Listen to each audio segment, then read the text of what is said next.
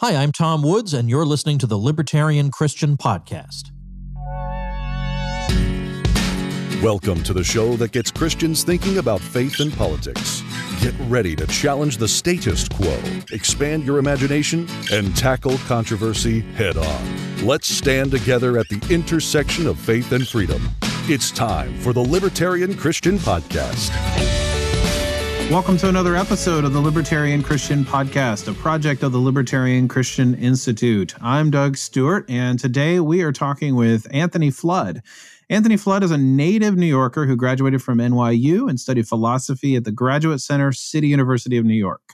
His writings have been published in the Journal of American History, Front Page Magazine, LouRockwell.com, The Philosopher's Magazine, among many others. He is the author of the book Christ, Capital, and Liberty, and he's here to talk to us today about the contents of that book. Anthony, thanks for joining us. Thank you for having me. So I've got this book here on my desk here. It's got your name on it, and it is quite fascinating, and it's a polemic. And I think it would be helpful for our audience to know, like, why is that the subtitle? What is a polemic, and what is it that you're trying to do in this book? Well, it's argumentative, and it comes out of a particular spat I had with Catholic traditionalist Christopher Ferrara, who wrote a scurrilous attack on Austro-libertarianism called The Church and the Libertarian. I can go into how that happened in a second, but basically a polemic, in other words, this is not a treatise. Although some of the chapters may look like they belong in a treatise, it's actually comes out of an actual battle that I had with him. He was attacking me online, and I was responding on my blog, Anarcho-Catholic, which I've since taken down because all those posts are now in this book. So I'm not pretending that it has this ahistorical significance, like Man, Economy, and State, which will live on for the ages. This comes out of a particular dispute based on his attack, which he. Let me back up that sentence a bit. I do give an account of how this came about in the early chapters, but for the benefit of your audience, I'll summarize it. He and I were in a meeting room listening to this traditionalist bishop from the SSP, Exit Society, Pius X, and he came up to me and started. I don't think haranguing is too strong a word. Asked me why did I have this? He somehow knew I was a libertarian. Like I was an Austrian, a libertarian. What's your position on the living wage? What's your position on the just price? He kept going on, and he's a writer. Christopher Ferrara is a prolific writer, pro-life attorney. I would say a good guy, okay? But Austro-libertarianism doesn't fit his narrative of what Christians should be supporting in the realm of political economy. So I said, Chris, we can talk about this anytime. Email me. So he starts emailing me. We're going back and forth on this. I said, Chris, life is short. If you publish something on this, I will reply. If you publish a book on this, I will reply. A couple years go by, I get a call from my mother saying, Christopher Ferrara came out with this new book, The Church of the Libertarian. My face, I think it was my next year of my life. So I said, I'm a man of my word. What am I going to do? Hide under the table? No. I started blogging. Again, this will all be obvious once someone has the book in their hands, but I'm going to entice them to put such book in their hands. I start off, if you look at the opening chapters, people say, why is he starting with that? Why is he starting with setting the table? Well, the part one is setting the table. Part two is main course. Part three is dessert and leftovers. But setting the table starts off with a question of tone. In few things, charity. A question of competency, sound bites, panic buttons, and scare quotes. I'm going into his methodology. I'm going into how he conducts controversy. And I found that to be the most annoying and outrageous thing about how he went about attacking a school of thought, which is not hard to find, and not hard to do research on, the Austrian School of Economics, Ludwig von Mises Institute. Gets all their stuff out there for free. Their fattest tomes can be downloaded for nothing.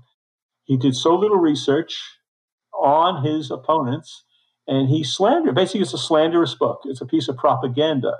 And I felt like I had to setting the table. I had to set the stage for what I'm about to do in detail in the ensuing chapters. I think you pointed out in your little outline for me, why is the principle of charity important? Well, I don't think I really have to explain that. That's like a leading question. Since Christians believe in charity and love and mutual respect as being part of the way we go about dealing with people, including our enemies, my goodness, our rivals within the Christian community ought to be treated with at least that much respect. And you should not misrepresent them. You should not suppress evidence about their position. You should not distort their position to fit your narrative. And that's exactly what he did. I want to stop here and let you ask a question because I don't want to go off on a tangent. I think I answered a little bit of what you're looking for. But yeah, well, I think the spirit of the book is definitely argumentative, and not in the sense of like it's. I mean, I'm sure there's passion behind it, of course, but it's not like it's this shouting match per se. Although, the reason I had that question in there about charity has to do with, it seems as though this is a very difficult thing to do. I think generally speaking, in ways for people who read views that they just find repulsive, or maybe they're just like, I can't believe they don't believe in such things, or they do believe in these things or whatever. And it's for some reason kind of difficult. I've read a lot of anti-libertarian arguments, and the stuff that you quote for Ferrara is like, really? You think that's what we believe? Yeah. Like, it's almost like you're like, you're stating the opinion of somebody who's not me, And right. So, and of course, everybody has their own slightly different views or whatever. But I think the tone that you set is sort of the right argumentative tone. Like, how do you engage with somebody whose work is not charitable in every way that it could be, or hardly at all? And what does it look like to sort of address those issues in and of themselves? So there's like, you actually deal with the uncharitableness. Like, you didn't just like let that slide and be like, all right, well, let me take what he says and I'll refute him. Like, there's the meta-analysis of the way in which he approaches things. And, do you find that he's particularly egregious in this way? Or, I mean, is this pretty typical of anti-Austrians?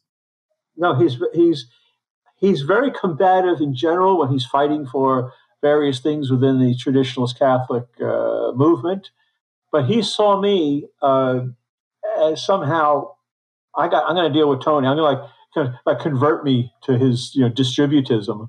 I don't know how he saw me. I don't know why he didn't attack me in his book. Like, why'd you pass me up? And then I said, if you're going to pass up Father James Sadowski, who knew Murray since the early 60s, it's a small matter to overlook Tony Flood. And how do you ignore James Sadowski? Private property and private ownership. I go on and on about James Sadowski. In fact, on my website, I reproduced David Gordon's memorial at the time that Father Sadowski died. There's a number of Austro-Catholics, not just Austro-Christians, but Catholics, Joe Sobran, and he doesn't deal with this. He makes fun of so-called Austrian scholars. They're real scholars. They're world-renowned scholars with advanced degrees, have written these profound books. And you don't pay attention to any of that, Mr. Ferrara. Why do you do that? See, the subtitle is a polemic. It's not a debate. I'm using the platform of my blog and now the book. The defunct, the deleted anarcho-Catholic blog now lives on in this book. That's my platform. I wanted to preserve the research that I had done. I didn't want that to go up in cyber flames. I really wanted to preserve the stuff that I did. But you raised something about how do we argue with people in general. We're finding that in the political arena today. That's come up.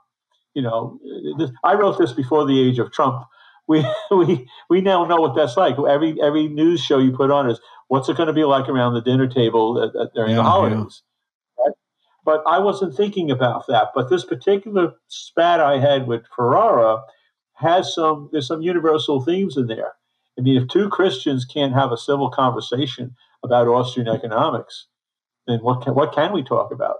Am I a heretic? Would you put me to the stake? I mean, what do you have in store? So he has this hankering for the Middle Ages and distributism. I don't know if we want to get into that. I'm not an expert in distributism. I can never quite figure out what they're for. Like, if you look at the Wikipedia article on distributism, it says it's an economic theory asserting that the world's productive assets should be widely owned rather than concentrated. That's not an economic theory. That's an ethical art. It has nothing to do with economics. Like, this is the banner on which you want. Things ought to be done this way. Well, so what? Why? And by the way, what's your transitional program? I think libertarians like to discuss the transitional program to a less status society, like the way socialists think of a transitional program to the dictatorship of the proletariat. Once it distributed is transitional, what do you want to do? Going to take people's property and just redistribute it? How do people acquire property justly in a distributed, polity? They seem to have an aesthetic beef with modern society. It's ugly. The critique of gigantism in the industrial world, it's yucky. Because you had capital way before the Industrial Revolution. You have land, labor, and capital all through human history. Well, most of human history. What we call capitalism, as I quote, have this great passage by Hayek. I probably can't put my finger on it now. He says, "Look, we're probably stuck with the term, but it's a misnomer, and it comes out of the anti-capitalist camp. We're going to call this transitory mode of production capitalism, right? We want to put an expiration date on it. What are you talking about? That's why I'm getting a theoretical chapter, which you said you wanted to focus on, chapter 20, based on my own anthropology, not my own, Christian anthropology. We're all, created image bearers. We are the nodes of these ties that makes up the network we call the market. See? And we make exchanges. And that's the way you have to have an anthropology. You have to have a theory of man. I think Murray, I'm not sure what Murray Rothbard, I call him Murray because I was with his friend for the last 12 years of his life. I'm not even sure what Murray's anthropology was. He's like, are you a Lockean? Are you a Thomist? Only a genius like Murray could eclectically mash Locke and Thomas together. Nobody else, no lesser mind could do that. But that's what he did. He left certain questions. He was agnostic about many questions, including the existence of God. And so then he rationalistically churned out the alleged right of a woman to an abortion. I'm really going off far afield here. See, that era, I call it the lamentable era, the first appendix of my book, Murray Rothbard's lamentable era about abortion. Ferrara would seize on that, ignore all the Catholic and Christian libertarians who are against abortion, wholeheartedly, fervently anti-abortion, and just wants to focus on that and think that the victory of libertarianism would lead to, leaving babies out on the street like an ancient Sparta or something. I want you to rein me in because I'm starting to become a motor mouth here. Help me. No, it's all good. Focus. Well, what did I trigger in your mind now that we could pursue? To me, I think the essential battle between people who have a vision for society that has certain outcomes and you were talking about the transitional state of things and well, what are you going to do? Like all of your, my guess is that behind your rhetorical question there is, well, behind everything that you could possibly do right now, there's an inherent violence to things. And then alongside that, there are people like Ferrara who are uncharitable toward, they don't even give due diligence to the context of things that are being said. So for instance, it's pretty, I guess the respectful thing to do when you're arguing with somebody is take the best of their arguments and work with them rather than the least, the least convincing. So I don't know. You could go on. We could go on to that. But one thing, Doug, this occurred to me. What I try to show in the book is that every single, without exception, every single charge he made can be refuted voluminously. He writes off a bunch of intellectuals who didn't deal with his Kevin Carson. Yeah. Article after article against Kevin Carson, detailing him, devoting a whole issue of Journal of Libertarian Studies to going over his attempt to marry Austrian economic theory with the labor theory of value of all things. It's laughable. Why would you want to do that? But it fits Chris Ferrara's narrative because they're very focused on labor, the role of labor. They have this wishy-washy view. Is labor the laborer or is it this economic category? And this all goes back to Rerum Novarum, late 19th century encyclical. See, that's where Christopher Ferrara got his marching orders from Catholic social theory, which, as far as I'm concerned, is warmed over social democracy. You scratch a European social democrat or a Christian democrat, and they're distributists. And they say, it says right here that I've got to be a distributist. Yeah, right. So that regiments Christopher Ferrara's thinking on this topic. Well, I can imagine some of our listeners thinking, okay, well, if this guy is so wrong about what Austrians believe, I mean, and what we haven't mentioned here is that he also really takes Tom Woods out of context in Tom Woods' Church on the Market. And, you kind of demonstrate some of those things. Like if this guy is just so off his base on representing Austro-libertarianism, how influential is this guy? I mean, is he even worth listening to? I mean, obviously the answer is no, but I mean, like, why do some people think he is? Because, again, within certain circles, he is a Catholic traditionalist intellectual. Again, you got the Catholic Church, you got the Catholic Church in America, and you got the Catholic traditionalists, another subset. And EWTN, have you heard of that? Eternal Word Broadcasting Network. Okay, so he was on there a lot, but I think he soured on them. He thought they were a little too squishy when it came to Catholic traditionalism. He's very big on the Fatima. The alleged Fatima revelation in 1917. These are his hobby horses. These are the things he goes on the warpath over. He writes for various Catholic publications, which I'm not even going to bother to look up if you can find him. He's a big fish in a little goldfish bowl. Okay, he is a big fish there. He's not a bad writer. His heart's in the right place sometimes. And again, he's a pro-life lawyer. Okay, so if you get arrested for protesting outside an abortion clinic, call Chris Ferrara. Okay, he's that guy. I got to give him his props for that. That's what he is. He's a Catholic activist, but he has this vision of Catholic social theory that I think Austro economics is knocked into a cocked hat. And if you want to knock that down, then do due diligence, as you said. Read the stuff that's been said in answer to this. He probably, if he knows about this book, he said, "Oh, Tony, why are you doing this?" He said, "Well, you started it. No. You started it by coming out with that scurrilous book, and I said I would answer it. And my blog was hacked at some point. I said, I'm so glad I preserved all those posts offline. I'm going to come out with a book because, by golly, I'm impressed. I'm impressing myself. Who wrote that paragraph? Oh, I did. I'm looking back at it after the distance of 8 years, and it's almost like a new book to me. It's like a lot of interesting theoretical stuff about you may want to get into eudaimonism, flourishing.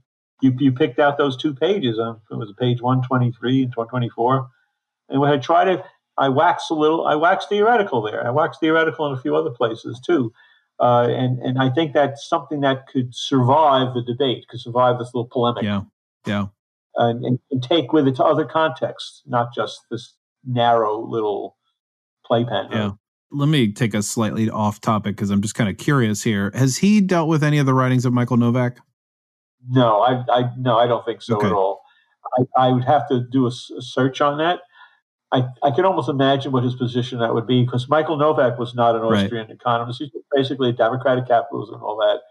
I think you would find, for Ferrara's taste, Michael Novak would be a liberal Catholic, believe it or not. Yeah. Conservative socially, but not what we need. What we need is a return to the Catholic Church. Right. Yeah. So, he's a big, he's an anti-Austrian libertarian. What are some of Ferrara's major misgivings about libertarianism? And then, maybe you can deal with, you can pick your favorites, maybe just talk about how you deal with them. Because I think some of them are common to the anti-libertarian argumentation. And, I think it'd be helpful to hear how you deal with them. His distinctive anti-libertarianism, again, comes out of a certain ethical stance coming out of his traditionalist Catholic view of the world. Okay, so libertarianism, like liberalism in general, and the French Revolution and all that, that's a nightmare. Okay, everything went downhill from the French Revolution and even the American Revolution. Although he's somewhat partial to the Constitution, being an American lawyer, but basically it's all one big mistake 200 years ago. And this modern liberalism called libertarianism, and its rationale, the Austrian School of Economics, is just amplifying or encouraging or reinforcing a basic error about who we are as human beings, why we're on earth, and what we're supposed to do. We give glory to God through the Catholic Church, form Catholic social relations, have a Catholic monarchy, I guess. I think he's sort of a monarchist. And anything that catches fire, like libertarianism, okay? Now we got socialism, so I'm sure he's taking out his axe with the socialists, which are now rising up on all sides. But the rise of libertarianism since we go back to the 60s, 70s, 80s, but with the Rothbard-Rockwell report and this excitement, that really bothered him. That really got under his skin. And he wanted to squash this bug if he could. And he just went about it all the wrong way. I'm not sure if I can pinpoint what he has specifically against libertarianism. This is all these, I'm flipping through the book trying to find, they're so embedded in the chapter. So when you say, as I say, what are his major misgivings? It's one big misgiving. His hair is on fire. Well, it almost seems to get in the way a little bit because he can't even get the argument fully developed before he refutes something. Right. He misrepresents the sources. As I say early on, he quotes for the history of economic thought. He quotes some unpublished paper by some doctoral student in Israel. That's the best you can do, Mr. Ferrara? She never got her degree. She doesn't even, I think she listed on some resume somewhere, all the stuff that's freely available on the history of the Austrian School of Economics. That's the best you can do before you're off to the races. And you can't. It's not like you can't call these people up and have a conversation. I mean, they're all glad to pretty easy to reach and talk to you. It's a click away. Yeah. Here's the really big thing. The biggest slander is that he's basically accusing Austrian economists in general, and that's Catholic Austrian economists in particular, of being prize fighters for the bourgeoisie, to borrow a phrase from Karl Marx in 1873, first volume of Capital, the afterword. In fact, I want to see if I can find that quote here. That was such a delightful, it has that rhetorical ring. Oh, I'm not going to find it fast enough. He sees Austrian economists, Austrian economists and their lackeys as apologetics for the existing state of things. And he does not take our disclaimers, our qualifications seriously. In fact, one passage that he loves, this is why he loves Kevin Carson. He loves this, I think this is why he loves him the most here. Vulgar libertarianism, okay? For kids, this is Ferrara quoting Kevin Carson. And just to pause here for a second, Kevin Carson is, explain for our listeners. He's a mutualist libertarian. Mutualism goes back to Proudhon. So he's a kind of anarchist. But again, how do I describe him? Well, Carson is is arguing in favor of libertarianism, but from a different vantage point. On some level. Yeah. Because even Kevin Carson knows that Murray Rothbard was against crony capitalism. See, but Ferrara loves this quote. This is Ferrara quotation of Kevin Carson. Vulgar libertarian apologists for capitalism use the term free market in an equivocal sense. They seem to have trouble remembering. Now I'm going to listen to three little slurs in this one little paragraph. They seem to have trouble remembering from one moment to the next whether they're defending actually existing capitalism or free market principles. So we get the standard boilerplate article arguing that the rich can't get rich at the expense of the poor because, quote, that's not how the free market works, end quote, implicitly assuming this is a free market. When prodded, they'll grudgingly admit that the present system is not a free market and that it includes a lot of state intervention on behalf of the rich. Last sentence. But as soon as they think they can get away with it, they go right back to defending the wealth of existing corporations on the basis of free market principles. So we've got this, are we sneaky Pete's? What are we? And you could, even Kevin Carson knows that Murray Rothbard said that one of the greatest mistakes of so many pro-free market people is to defend big business. So big business is basically turning America into a fascist country.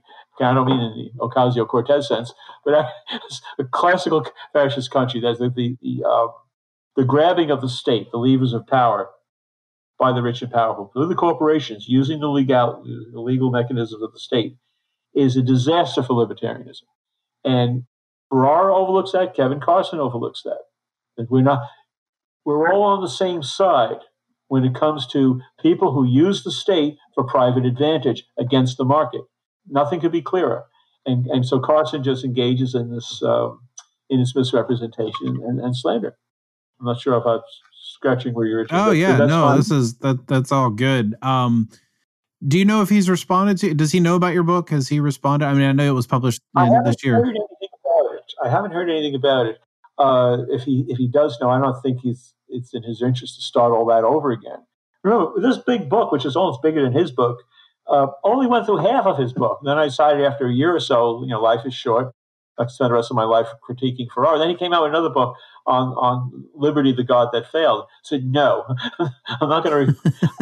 If you go through these 350 pages, you're going to know what I would say against these other stuff, because he just repeats the same stuff over and over again. He's basically preaching to the choir. Yeah. You should mail him a copy. See if he'll take care of it. Oh, it's that sleeping dog lie. But if he wants to start, there's the book. Yeah. And we'll get back into it again. Yeah. But it's a whole different world. The world of 2019, 2020 is so different from the world of 2010.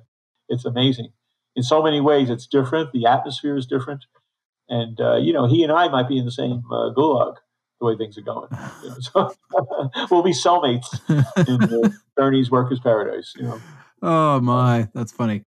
Hey, everybody, Bob Murphy here. Wanted to let you know that on April 20th of 2020, I am going to be debating at the Soho Forum in New York City, and the topic is going to be whether Christians should support free market capitalism. So, of course, I'm going to be in the affirmative. My opponent, Tony Campola, is going to be in the negative.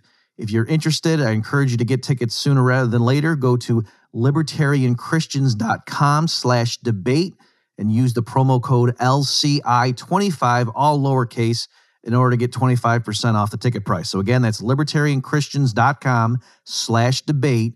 Use promo code LCI25, all lowercase. Hope to see you there. So let's talk about the one issue here about eudaimonia, human flourishing, because that is of a particular interest to us at LCI, because it is our theme for 2020. And we want more Christian libertarians to talk about human flourishing and understand what it means. So, in the midst of this whole argument, this polemic that you've set out in this book, you do have this chapter, this section on human flourishing, and it's actually in the title of the chapter. It is chapter 20. It is called "What is the Free Market?" So I think it might be helpful to frame, why are we talking about human flourishing in a chapter called "What is the Free Market?" And I think that's pretty important. Yeah, we are upon self-reflection, upon thinking about what are we doing. There's a philosophical proposition which can be debated, but it has a long, noble history. We reflect on what we're doing when we buy a cup of coffee, when we go to a movie, when we take our family out, when we pray in our solitude or collectively. We're trying to add value to our life, and we're trying to do it in a way that's coherent, so that we don't eat at the expense of taking care of our family. We don't exercise at the expense of being good to our neighbors. We have to do all these different things. It's not one thing. The good life, we have this implicit notion of the good life. We're good life seekers. And the good life is not one thing, it's many things, or it's a one in a many problem. And we seek all or nearly all of the goods that make for a good life. We can go down the list: food, shelter, clothing, companionship of various levels. C.S. Lewis's four loves, various kinds of love that we need. And we need to integrate these into a whole. We may not talk like that, but everybody in my neighborhood, I'm sure, is trying to do that. They won't theorize about it, but they're seeking a good life, which includes a good life for those that they love, whom they love. And we have to reflect on what makes a good life possible. Of course, virtuous people, nice starter, but there's also the good of order. And I make a distinction, I think, in that chapter about the goods that satisfy an immediate need, like a movie or a book or good food or whatever. And then the order that makes that possible on a regular basis. And the good of order is not a sensible, consumable good. I can't buy the good of order on the market. The good of order is presupposed by everything I do on the market. And we have to make that an explicit object of attention. And what's the word I'm looking for? Honoring? That's the word. Valorization. I'm losing my vocabulary in my old age. We need to make an explicit object of attention and honor, in our going about seeking a good life. That's the political dimension. What kind of order ought we seek? And seeking a good order is different from seeking a good hamburger. It's a different kind of thing. It requires our intellect and our reason, our reflecting upon the grounds for something. And the particular element I want to add, because this has been my real interest in the last couple of years, where are we standing? I'm using standing metaphorically. Where are we standing when we ask those questions? And I don't get much of that from Mises and from Rothbard. It's a lot of taking for granted. And basically, they're feeding off of Christian historical and social capital. You're creating the image of God. Hi, I'm God. You're not. This is the world. And this is how the world works. And I said so here in this book. Okay? You get your marching orders, your parts list of the universe from the Bible, let's say. That was all overthrown. As Christopher Ferrara has like a half a point there. That was all overthrown. Now we're just being strict scientists. And now how shall we go about knowing? Do we open up our eyes and look at all the sense phenomena coming in our ears and heads? Or do we start with logic? And there's the eternal dialectic going all the way back to Parmenides and Heraclitus, the one and the many. You see, sense data or logic. And modern man can't put those two things together. And I think that's where Christian revelation comes in. I'm racing through this because I know we have only a short time. The question that I was raising about eudaimonia, which is a Greek word, not a Hebrew, not a New Testament Greek word, I don't think. It's fallen man. This is where the Christian element comes in. How does fallen man go about constructing a theory of the good life in the context of knowing that we're sinners? So we got this warp, this walk working its way through the world and in ourselves. How do we overcome that? What are our prospects for overcoming that enough to create a society where humans can flourish? I'm more skeptical about that than ever before. I'm more pessimistic, I think I should say, almost at the point of despair, and I don't like being in that state. But we go about our business anyway. We comment on the news. Are we managing decline? Are we just recording decline? Theorizing, in our holding of conventions and our publishing of articles and books and having wonderful conversations like this. What are our prospects for having a conversation with whom? Whom are we having this conversation with? Who's listening? This sounds so airy. I mean, I'm living in New York City where there's been a bunch of anti-Semitic attacks in the last week. And here I am talking about eudaimonia. It takes a certain amount of attention to say, no, this is why we have to think about that. Because there's certain people who do not have a clear understanding of what the purpose of life is, what makes for a good life. And there's this hatred, on every side here and social decline. So to raise the topic of the good life takes special doing. I'm glad you guys over at LCI are attempting to do that. I'm starting to think I'm getting a sense that I'm starting to ramble. So rein me in, Doug. Yeah, no, it's all good. I think that, I think about this a lot because I don't understand why people don't see human flourishing as requiring a bare minimum of individual liberty. And they don't even seem to pay lip service to it. It's almost like, well, in common good or human flourishing or, the well-being of the community is more important than the individual liberty of certain people. And I think what they mean is, if you interpret this, if I were to interpret it, maybe uncharitably, but maybe it's just it's their veneer, is the goals I have for society versus the goals you have for society. And it's not really about individuals, because I think if you kind of peel the onion back for them, it's like, well, do you think that this individual deserves a certain amount of freedom or a lot of freedom even? And they'll say, well, of course. So it doesn't seem to me that the argument in favor of human flourishing, I don't understand why more people don't talk about individual liberty. Maybe just because they think that means a whole bunch of things they don't agree to, but it certainly means a bare minimum of individual liberty. Well, I think you're raising an excellent point. Thanks for steering me back to that, because that's the issue. We don't permit each other that freedom. You see, it's not just liberty. I make a distinction. I got it from Lonergan.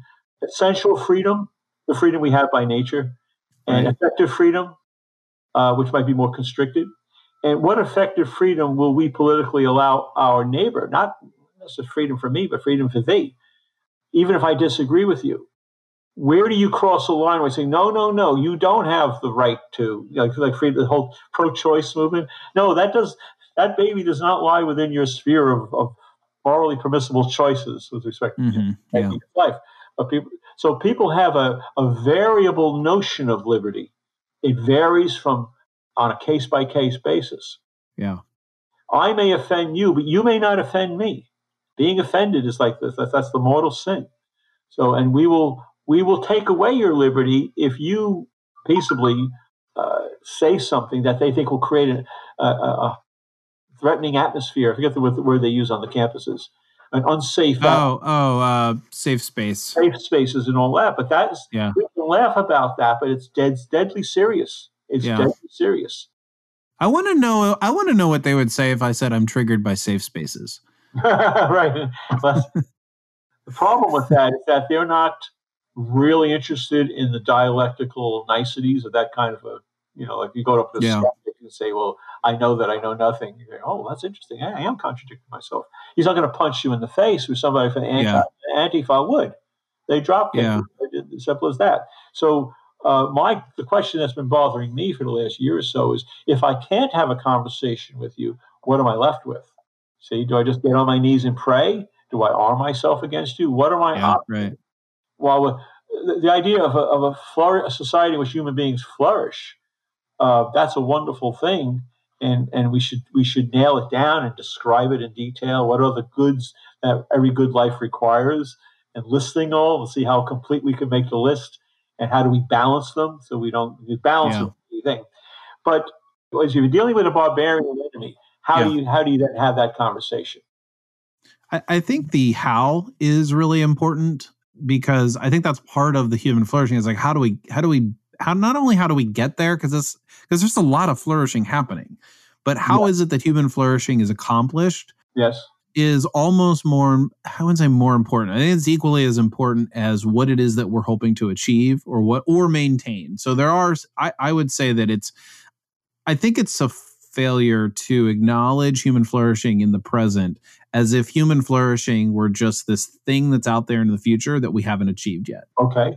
Because there's a lot of human flourishing that is happening, and it's happening amidst states of human non-flourishing. We are flourishing in a number of ways.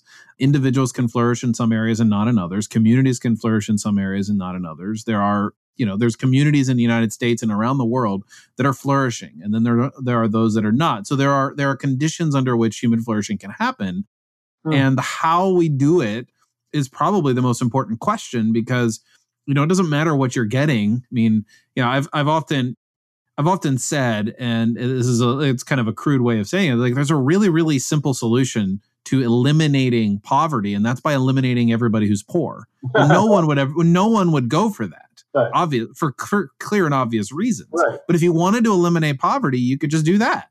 But no one's going for that. So there's clearly a boundary line of like, well, here's what we cannot do. And I think that's where libertarianism has this sort of like, no, this is the line you cannot cross, because then it crosses the boundary of disrupting I guess the telos of what we're all aiming for.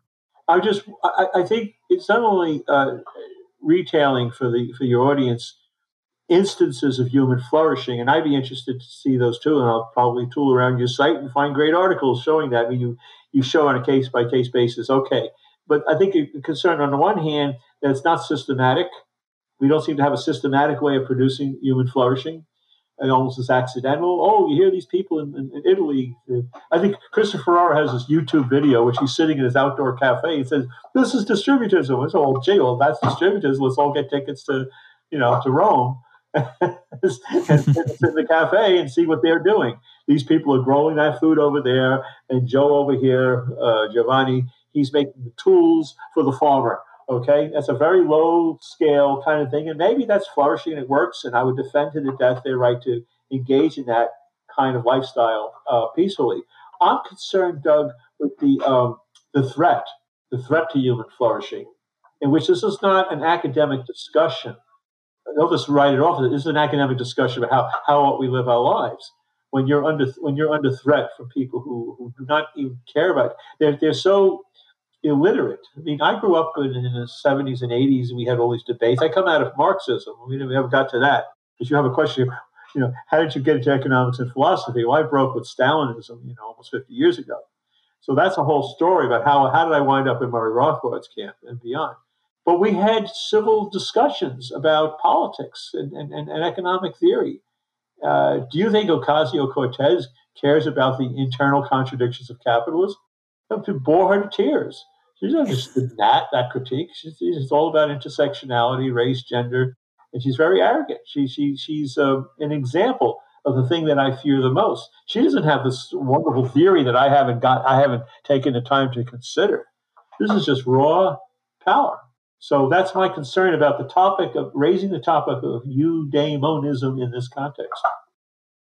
Yeah, I think you have a legitimate fear there. Do you think though that it poses an opportunity for people like us who believe that there are conditions that are required for human flourishing to happen to use this as a tool to bring up those pieces that people like AOC are missing? Oh, grab the opportunity. I'm not sure what the probability is that it'll connect, it'll take, as I used to say. Yeah. So you're a little less optimistic than I am. I'm less optimistic. I'm not total despair. My touchstone has been looking at people like those conservatives on campus, and they're fighting the good fight. But I don't know what the balance of power is. I really don't know what the balance of power is. We're holding up the banner, of reasonable discussion in a world in which that's not. I mean, you can do it. You have to do what you have to do. Your values say you have to. God tells you, come let us reason together. But by golly, I'm going to reason as much as I can until I get hanged. But what's the prospect of being hanged? As what it was at Samuel Johnson, the prospect of being hanged in a fortnight concentrates the mind wonderfully. Well, my mind has been concentrated wonderfully for the last couple of years, and we've got Trump in office, standing outside Starbucks with the club while I'm trying to discuss Austrian business cycle theory with my fellow customer. That's what it's come down to. Is the area for conversation, is the space for rational discourse protected sufficiently? And so we assume that it is, and we'll assume that it is until proven otherwise. That's all we can do. But I had a much more robust, optimistic sense. When you're around Murray was the eternal optimist. He would tell you stories in history where things look really bleak. So the Black Death, and that was bleak. That was not a good time for libertarianism. But so he always saw the bright side of everything. That's maybe just the way he was wired. But I really wonder how he would assess the current state of political discourse today. Yeah, I mean, I think you're raising really important points. I think I have focused very much on the progress and innovation in certain areas. It's at the end of a decade here. You and I are recording this right at the beginning of 2020, and we are looking back at a decade. Everybody's talking about the last decade has brought this, et cetera, et cetera. And there's just so much to be thankful for on the one hand. Yet on the other, what you're saying here is that the conditions under which we're able to have conversations and debates have devolved in ways that are threatening at worst and disconcerting at best. Yes. And I think those are things, definitely worthy of being concerned about. So I guess part of the debate, part of the tactic is going to be to how do we raise that standard of conversation so that so it's actually a safe space rather than the people who are speaking truth don't feel threatened by those who are just seeking power. Yes. I mean, that would be the real, definition of a safe space, is that, people like us aren't being threatened with power. Yeah. You can't write off the prospects for liberty. You may not ethically write off the prospects for liberty prematurely. That would be a sin. Okay. Yeah. Don't do it until the curtain comes down. You keep fighting it for every last second, minute you have to make the case to somebody, and leave the rest to God. He's in control. But down here on the ground, we'll know one day. One day, I think I have my own dispensational view of the future. When we're all resurrected in the kingdom, we have to get to ask, hey, what was that all about? Here's what it was all about. We'll go to school. We'll go to school in the kingdom, learning what that was all about. But right now, I think this is a time of God's silence, a relative silence. Doesn't say he's not acting, but he's not the voice, on Mount Sinai. Yeah, in writing tablets with his finger. So that's another epistemological question. What is if you have a Christian view of history, what's the meaning of this particular time, dispensation? It's different from what came before. There's something coming after, it'll be different. But we're in a particular epistemological situation. We're shut up to certain revelations that we accept. And how much can we infer from them?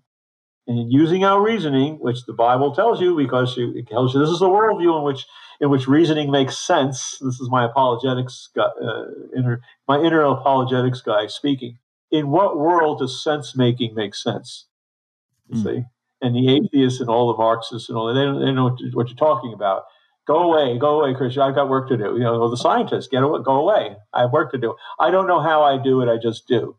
No, if you're a truly critical, reflective person, you reflect on the conditions under which you're able to engage in theory. Okay, you can fight for a good life or whatever. So, given that the Christian worldview is the only thing that makes sense of sense making, that's what I'm holding on to. I still don't know eschatologically what's going to happen tomorrow or next week. See, so I'm in that in between state, and that's part of my growth, as a believer. Yeah. We can get into that maybe in a future conversation, because I think that might be too far afield for this topic. But yeah, you mentioned that the book is now what was a blog that has been taken down. Is there though a place where our listeners can find you online? Oh yes, just don't forget my middle initial, Anthony G. Flood. If you manage to type in Anthony Flood, you'll see my old site, which has a lot of interesting articles on there. I'm not taking it down, but it'll redirect you to anthonygflood.com. And you can see the list for my books there. You can look at my publications. I'm a struggling freelance writer and editor and proofreader and researcher.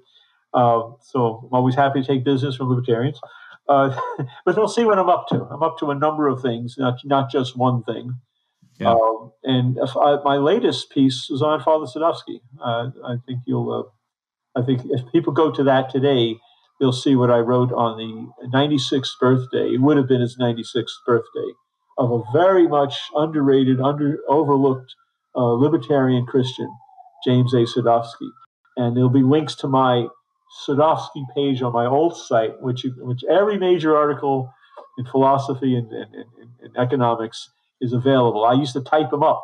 I used to type up the articles when I didn't have a scanner, and you can read those articles for free until the copyright cops come after me. Okay. AnthonyGFlood.com, and you can contact me there. And I hope people will sign up. If they like what they see there, they'll sign up, as I will now do for LCI, and be alerted to when I have a new post. Well, thanks, Anthony, for joining us today and to talk about your book. And also, I really appreciated your thoughts on human flourishing. And I think maybe in a year after we have talked about human flourishing for this entire year, we'll see whether or not I could convince you to be more optimistic. I need that therapy. I really look forward to that. Thank you, Joe. All right. It's been a wonderful, just about an hour or so, and I really got a lot out of it. I appreciate the opportunity. Oh, well, good. Thanks. Thank you for listening to another episode of the Libertarian Christian Podcast. If you liked today's episode, we encourage you to rate us on Apple Podcasts to help expand our audience.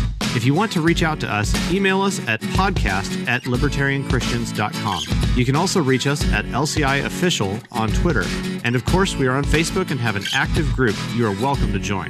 Thanks for listening, and we'll see you next time.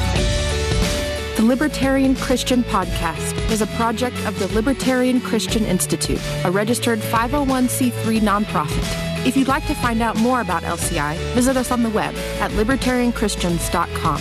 The voiceovers are by Matt Bellis and Catherine Williams.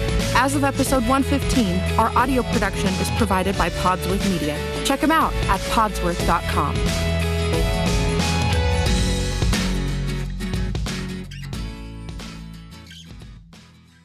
Hey, podcast listeners. Since you like listening to audio content, we wanted to let you know about a new audiobook titled Called to Freedom: Why You Can Be Christian and Libertarian.